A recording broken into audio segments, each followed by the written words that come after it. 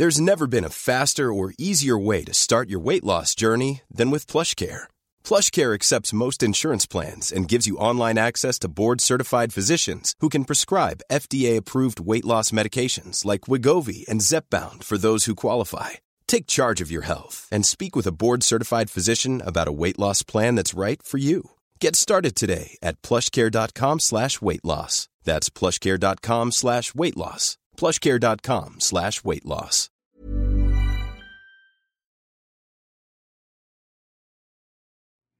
Hello, I'm Alice Su. For months, I've been investigating how the Chinese government is trying to silence and control Uyghurs outside China. This is the second episode of The Cage, a special 2-part series for Drum Tower. We're publishing it again in case you didn't catch it last week. If you've not listened to the first episode, you'll find it wherever you listen.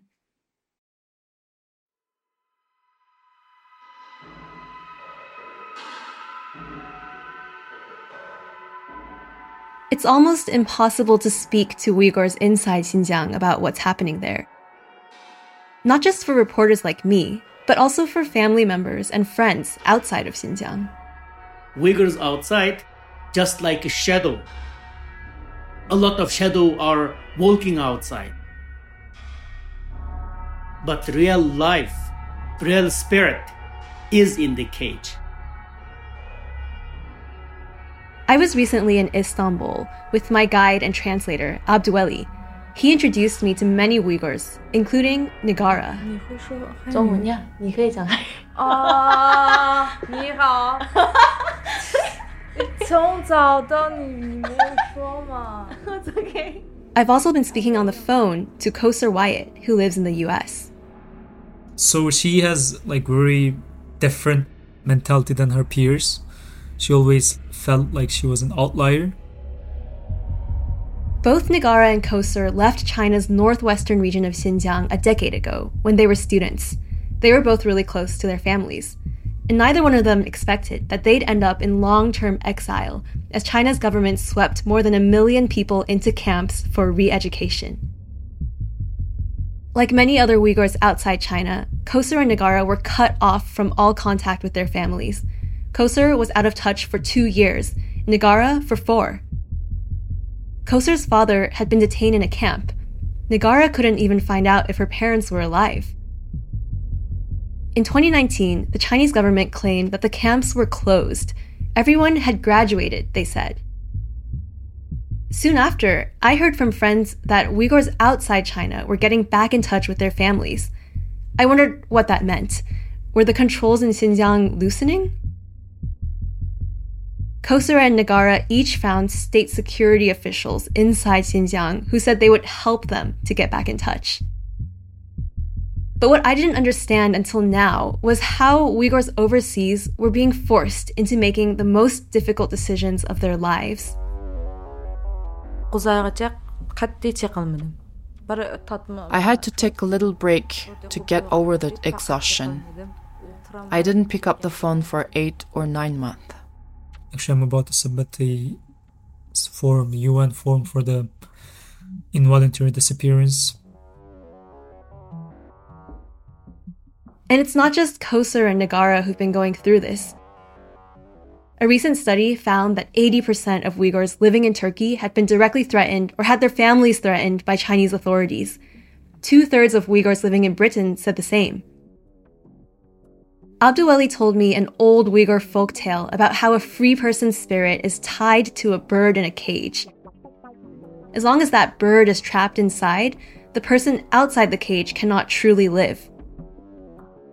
Abdueli said he'd never understood the meaning of that folk tale until these last few years.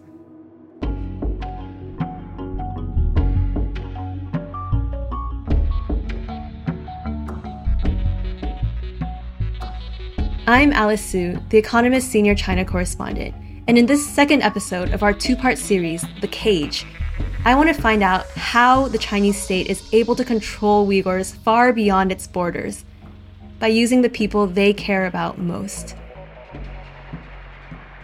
This is Drum Tower from The Economist.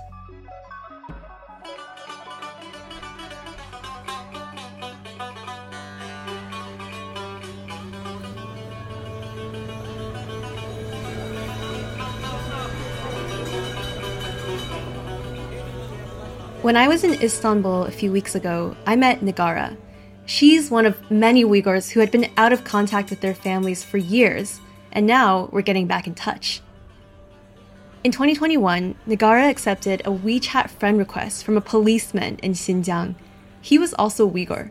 He said he was going to help Nigara, but then he told her that her father was dead and her mother was falling into poverty. Nigara wasn't sure if she could trust the policeman, but she kept talking to him. Çünki mən neçildən kin apamdan ki xəbərini təsdiq alğandan kin I lost my reason, my rational thinking. I was just thinking, I want to help my mom, nothing else. And because I have been waiting for my mother's news for many years, I didn't want to lose contact again. The policeman told Nigara that she was a bad daughter for letting her mother suffer.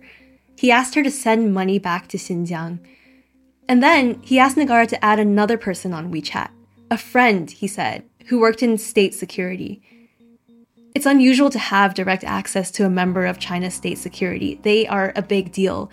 They're China's secret police, intelligence, and security agency. They're one of the most powerful branches of the Chinese government. And that power has been growing under Xi Jinping. That security agent promised to help Nigara. And he acted sympathetic at first. He cried with Nigara over her father's death. He told her that his father had died too. And then he started telling Nigara that he loved her. She should come back to China and marry him. When she didn't respond to that, he became angry. At this point, Nigara was already out of school. She was working in real estate. She had a normal life and a daily routine in Turkey. But now she felt like these two men on her phone were taking over her mind. She said the security agent was like a chameleon. He would be kind one moment and then threatening the next. She wondered if he was on drugs. He would call her in the middle of the night, raving about how he had tortured other Uyghurs. He would shout ugly insults at her. And then, in the morning, he would apologize and say he was only trying to help. I think he was definitely smoking or taking something. He was constantly sniffing through his nose. His character would change from heaven to earth. It's not normal for someone to change like that in a space of 2 or 3 hours. And soon, he started asking Nigara for something she wasn't prepared to send. He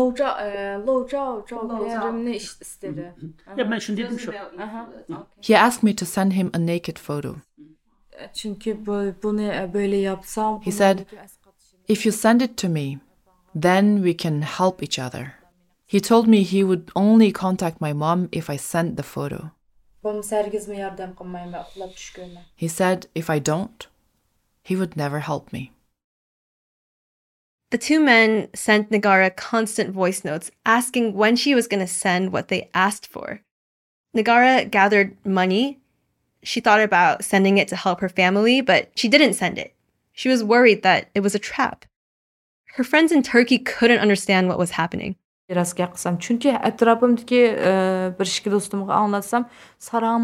I told my closest friends, they said, "Are you crazy? You have to block him. Why are you talking to him? What are you doing?" But because I barely had any contact with my mother, I didn't block him. Sometimes Nigara did consider blocking the agents, but then they would send her the things she had longed for the most, like a voice note from her baby sister, who she had been missing for years. My sister said, "You wanted to live in Turkey. You can live the life you want there, and you will live well." My mom said, "We are fine. We are good if you're fine. Take care of yourself. Get married and have children." Nigara stopped sleeping. Her phone was constantly buzzing with these two men's voices. And then, a week into this, one of the men threatened her directly. "We'll bring all of you back to China. Wait and see what we do to you then," he said. And that wasn't an empty threat.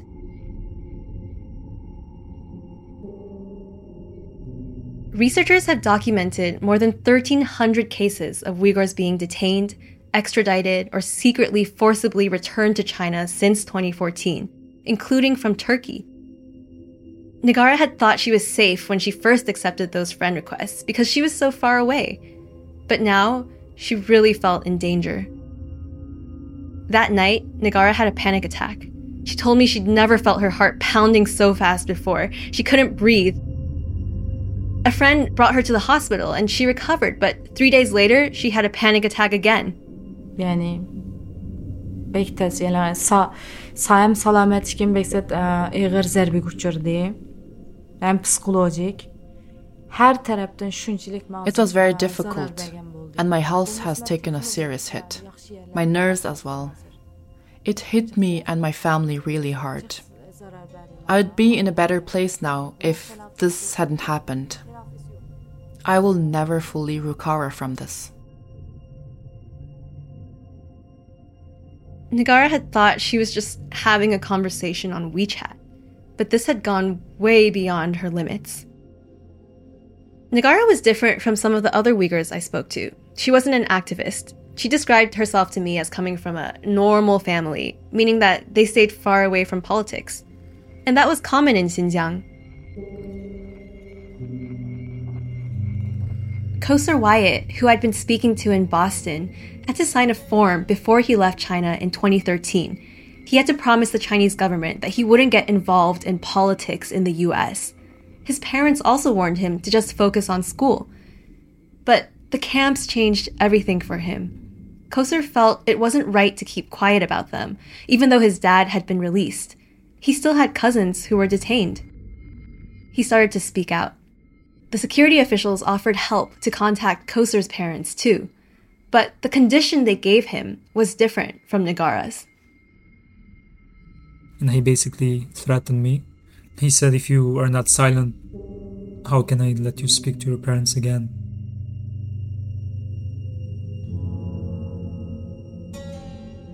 He said, just like a family has a rule, a country has a law, and anyone goes against that gets punished.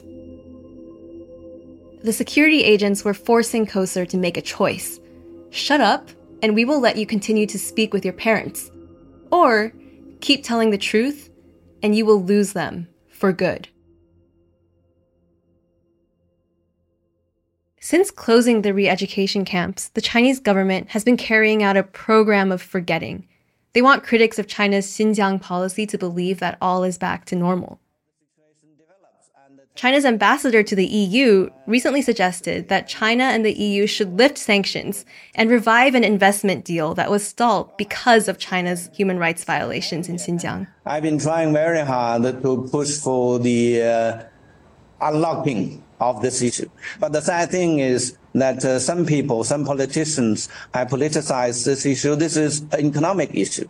So they have politicized this issue, and now this issue is suspending in the air, if you like, in the European Parliament because of the sanctions. Here's Hua Chunying, the Chinese Foreign Ministry's spokeswoman, in March 2021. 40年来，新疆维吾尔族的人口从550万增长到了1280万。 She's saying the population of Uyghur people in Xinjiang has increased over the past 40 years. Their life expectancy has grown. People of all ethnic groups are enjoying the rights granted by the Chinese constitution, and all people in Xinjiang enjoy stability, security, development, and progress. 这是最为成功的人权故事之一。 She calls Xinjiang one of the most successful human rights stories.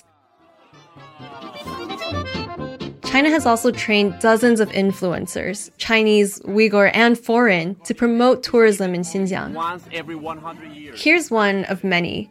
There's a guy called Rafa, and he takes us around that same Disney version of Xinjiang that I saw in Kashgar. And it has nearly 100,000 views. Family is very talented. Some of them sing, some of them dance, and some other play instruments. We also had the privilege to enjoy some music and dance performances. What a lovely culture.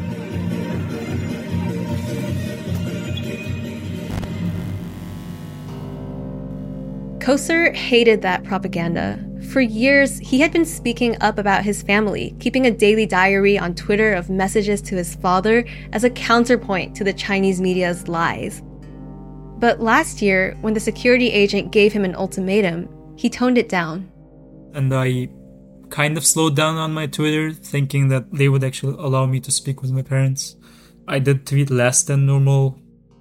But Kosur was also wary of that security agent. He didn't rush back to ask for a second call right away.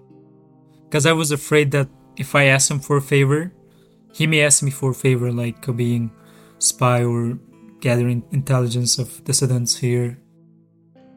But then something happened that Kosur wanted to talk to his parents about. It was the biggest news of all. I had a newborn in June. I wanted to hint this to my parents because back in January, even though my wife was pregnant, I could not tell them that because even saying I'm, married here, settling here kind of refers me as a, betrayer of the country. And because they always want us to be back. Kosur knew that the agent listening to his call wanted Uyghurs overseas to return to Xinjiang. So he felt like he had to hide that he was now making a life in the US. But he still wanted his parents to know about his baby. So last August, Kosur contacted the security agent again to set up another call. This time, they got to speak for almost an hour. And he wants to tell them that he has a newborn, but because the security agent is in the room, he can't. So he tries to hint. And I did hint to my parents about my baby, kind of in a way that my childhood, was it hard? Was it a lot of work? For us, it was a lot of work, I had no idea it would be so exhausting and, it was a lot of work for us. I'm not sure if they got the hints he was trying to send, but then at the end of the call, the agent reminds Kosur to be careful about what he does outside. It's clear what he means. If you want to have more calls like this, stay away from activism.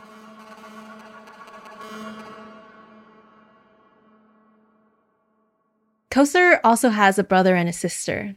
He hadn't spoken to them since 2017. So, of course, during those calls, he asked his parents about them. But his parents said each time that they were out. But again, later on, I learned that they were not allowed to be on the call. Probably they did not want to give away, the whole family and show them to me. But Kosur could still see updates from his 19-year-old sister, Kamila, on WeChat, even though he couldn't talk to her directly. From her posts, I could see very deep thoughts that sometimes she would post about poems and some quotations from some writers. Very deep though, even now I see her that brief bio. It says death awaits us, which scared me in the beginning, but later on she told me it's just, it's common sense, death awaits us. Last autumn, Kosur and Kamila had a breakthrough. They found a way to communicate with each other online, although they couldn't be sure it was safe for her. If China's security state detected that she was in touch with someone outside of China, she'd be in trouble. Many other Uyghurs had been sent to the camps for having foreign contacts. And Kosur knew it was dangerous to talk with Kamila, but he couldn't stop himself. She was answering so many of his questions about what had happened in the last few years. And now they finally had a way to talk directly. It felt so good to speak without the agent in the room. She told him about how depressed she had been when their father was in the camp, and how lonely she felt at her new school in Henan.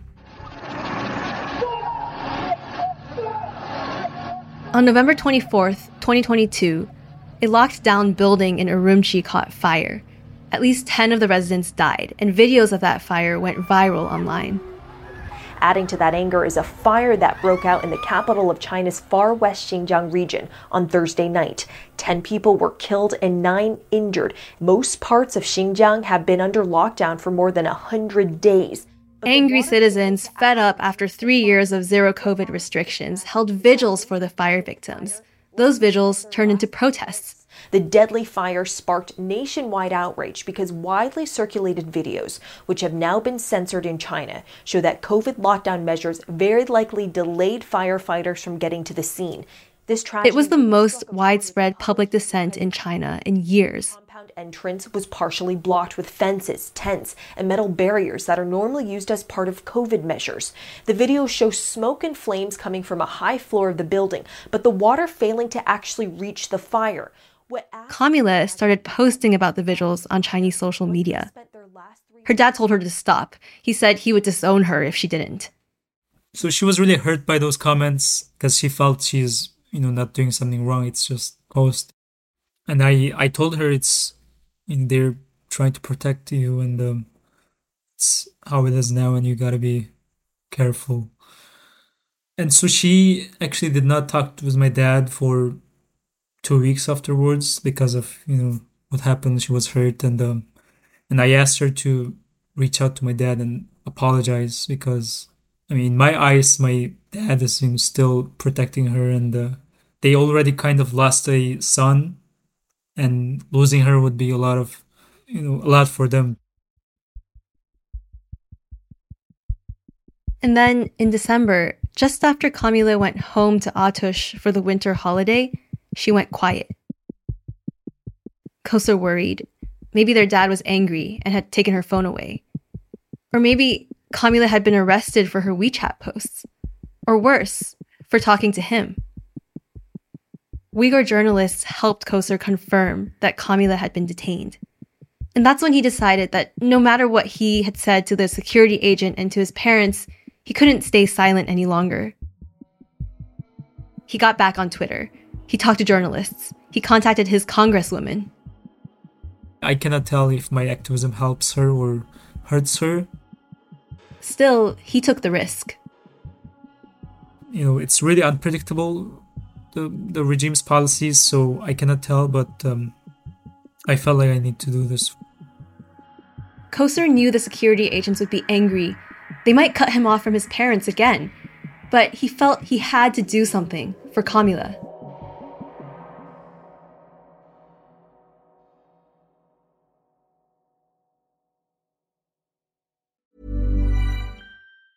It's that time of the year. Your vacation is coming up. You can already hear the beach waves, feel the warm breeze, relax, and think about work. You really, really want it all to work out while you're away. Monday.com gives you and the team that peace of mind. When all work is on one platform and everyone's in sync, things just flow. Wherever you are, tap the banner to go to Monday.com.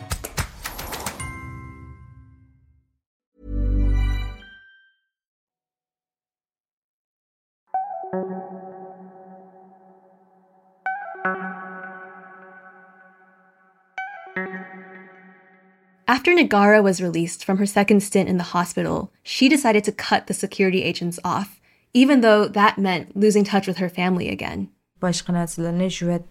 After that, I deleted the rest of the text and kept the phone somewhere else. I was hospitalized because I was so panicked and nervous. I had to take a little break to get over the exhaustion. It had only been 10 days since that first message, but she had felt entirely under the two men's control. They were playing with me. They're trained for this. Their goal was to manipulate me.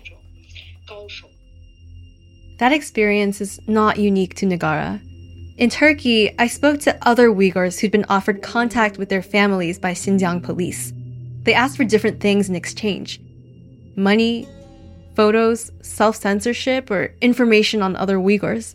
One man even told me he was asked to provide Abduweli's phone number. I also met some Uyghurs in Istanbul who had already decided that it wasn't worth it to even acknowledge what had happened in Xinjiang. One businessman I met refused to criticize the Chinese government at all. He told me China has long borders and Xi Jinping has to protect them.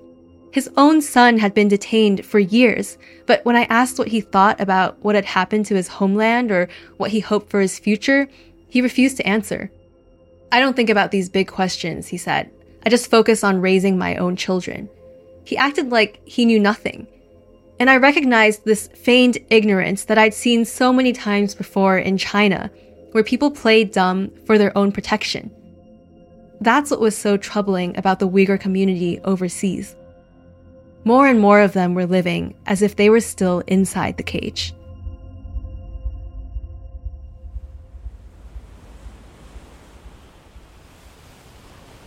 It took a whole year for Negara to recover psychologically from those 10 days of contact with the police. She started meditating and avoiding the news or sad music or anything that reminded her of home. She read poetry and practiced English and French. She stood on her balcony and looked at the sea. She avoided her phone. It was locked in a drawer, along with her past Chinese life. Hakikaten yani ne diyeceğimi bilmiyorum. Ne diyeceğimi bilmeyime. To be honest, I don't know what to say anymore because I tired everyone around me by recounting my experience. I won't tell anyone anymore. I'll write if I'm upset. I'll not make anyone uncomfortable except Abduveli. But I really want to find a solution to this problem and to reunite with my mother and sister. I really want to see them. I want to hear their voices.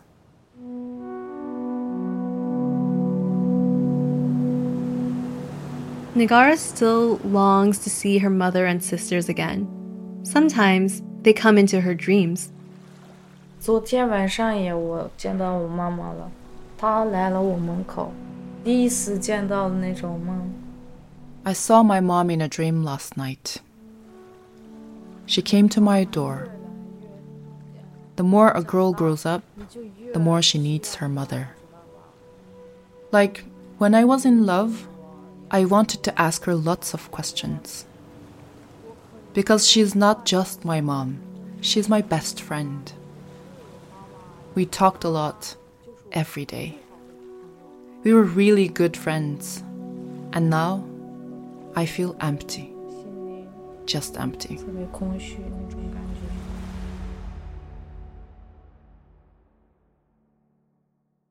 Negara told me she had seen news reports of other Uyghurs speaking out about their family members. Many of those relatives inside Xinjiang were then forced to appear in propaganda videos. They had to say everything was fine and denounce their families outside. When she asked me if speaking up would help her family, I couldn't say yes. I knew that Kosar was struggling with the same questions. He often thinks about a question the security official asked him. Who are you expecting help from? This was his question. I said nobody. Like that question, who are you expecting help from, kind of really rings in my ear because within, a month now I've been advocating for my sister, but I'm feeling like helpless, like there's nobody can actually help me, right? So that question still rings in my ear because literally like nobody can help.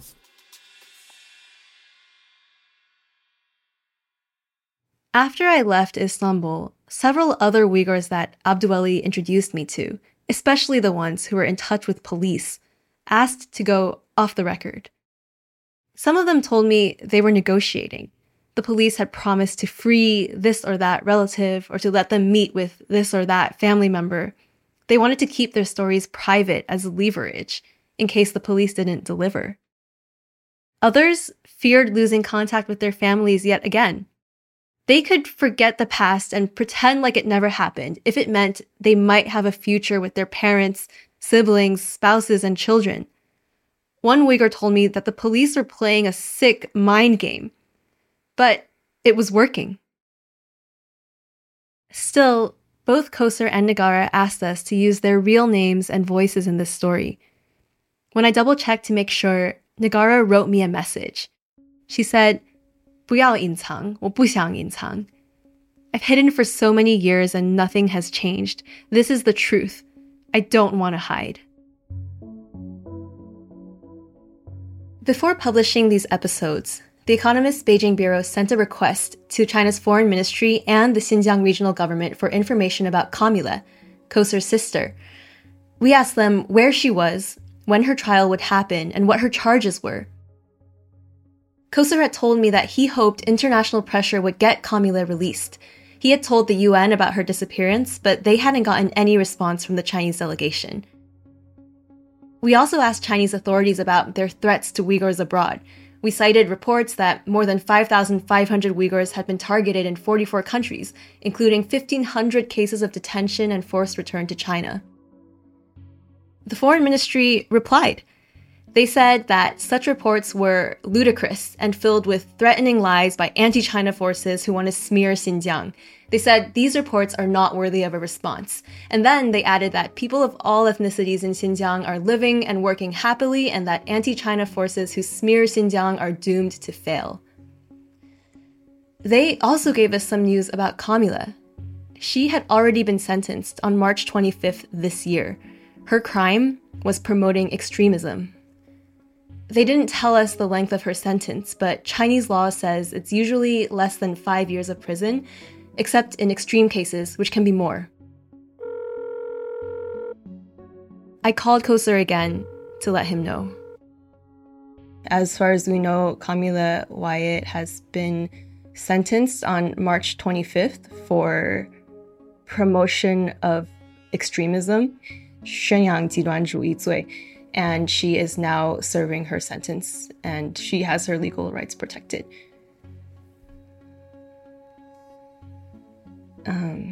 Do they say how long the term is? They didn't say. I think we're going to follow up again and ask them again.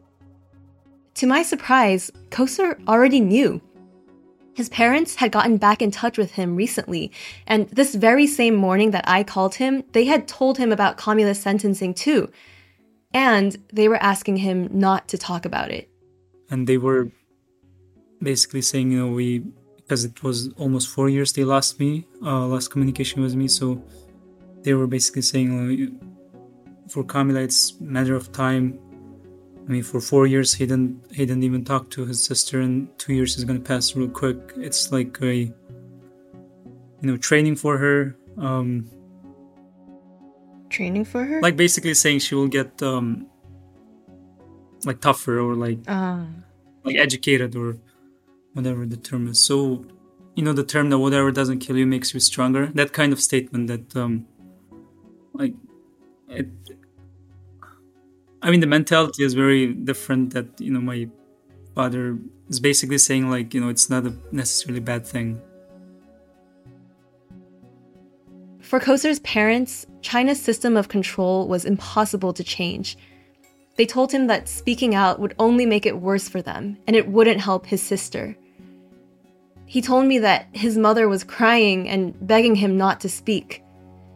And I could see why the Chinese government's strategy is so effective. They make you feel that telling the truth is selfish, that it will destroy the lives of the people you love. And so if you love them, you should accept China's control. You should act like everything is normal. But that is also dangerous.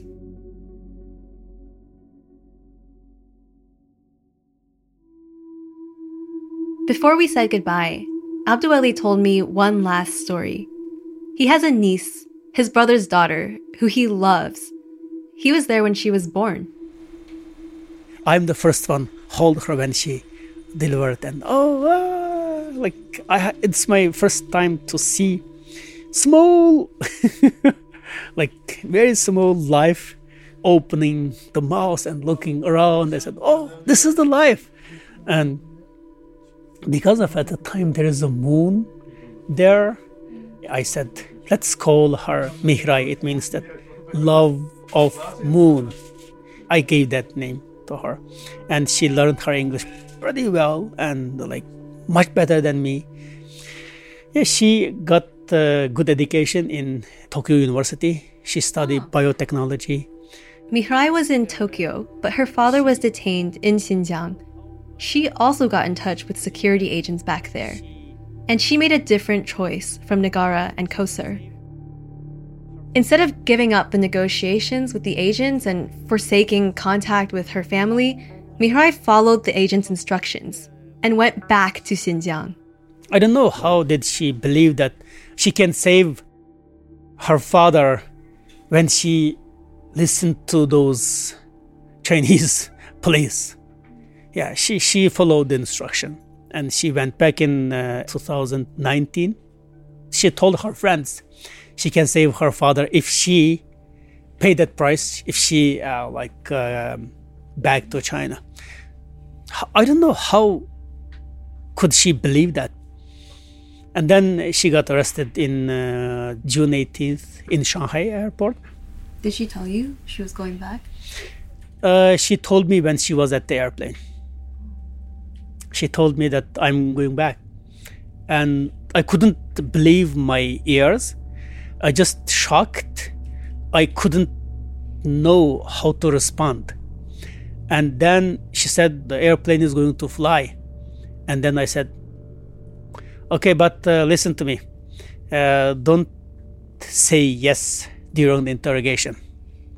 And delete all of the information on your cell phone and make it as like factory model, like factory style. And then I said, in that case, they couldn't find anything. And don't took your laptop with you. And it's better to not to take your cell phone with you. Just go with your body and with your clothes. I don't know what happened after that. Like I learned she arrested and she was on the list of fugitive after this leaked document. Yeah. Mihrai died in detention. It was this story from Abdueli that helped me make sense of everything I'd been hearing. It helped me understand how dangerous Kosar and Negara's negotiations with those agents actually were, and why it matters that they were able to say no to them, even though it meant giving up contact with their loved ones. Because Mihrai made the opposite choice from Kosar and Negara. She listened to the security agents. She complied, and she lost her life. The Chinese government wants everyone to forget about its crimes in Xinjiang and to hide how those crimes continue today. It may be succeeding. The outrage that the world felt in 2019 has faded. Exports from Xinjiang have nearly doubled in the past 2 years. Exports from Xinjiang to the EU increased by 1/3 in 2022. Kosar's cousins and uncles are still in detention. And now, so is his sister. Negara doesn't know if she'll ever speak with her family again. The crackdown in Xinjiang was terrifying. I saw the security infrastructure, the checkpoints, the cameras, the camps, the cage. But I worry about this new stage of normalization. While the world moves on, China has put Xinjiang in a different kind of cage, one that no longer needs so many physical bars and barriers. It's invisible. Everyone pretends it's not there, but it is. It's just beneath the surface. It's reaching far beyond China's borders, and it's built out of fear. Uyghurs outside, just like a shadow. A lot of shadow are walking outside, but real life, real spirit is in the cage. Kosar and Negara often feel like shadows too. The cage was closing around them. They felt that fear. But they chose to expose it rather than let it control them.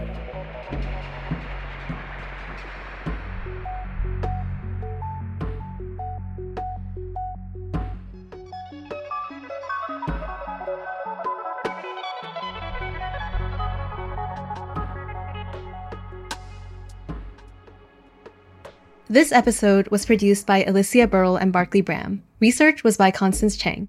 Our editor is Poppy Sebag Montefiore. The executive producer is Marguerite Howell. Sound design is by Nico Rofast and Weidong Lin. Drum Tower's music was composed by Jocelyn Tan, and additional music is by Alim Jan and Nun Sounds.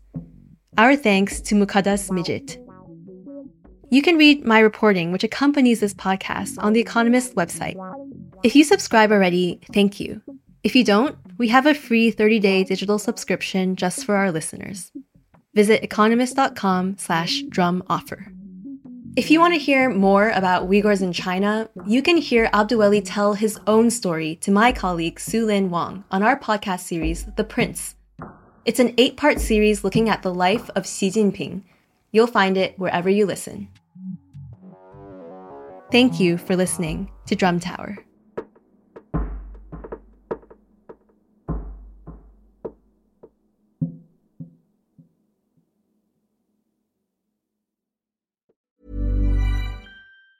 Planning for your next trip? Elevate your travel style with Quince. Quince has all the jet-setting essentials you'll want for your next getaway, like European linen, premium luggage options, buttery soft Italian leather bags, and so much more. And it's all priced at 50 to 80% less than similar brands. Plus, Quince only works with factories that use safe and ethical manufacturing practices. Pack your bags with high-quality essentials you'll be wearing for vacations to come with Quince. Go to quince.com/trip for free shipping and 365-day returns.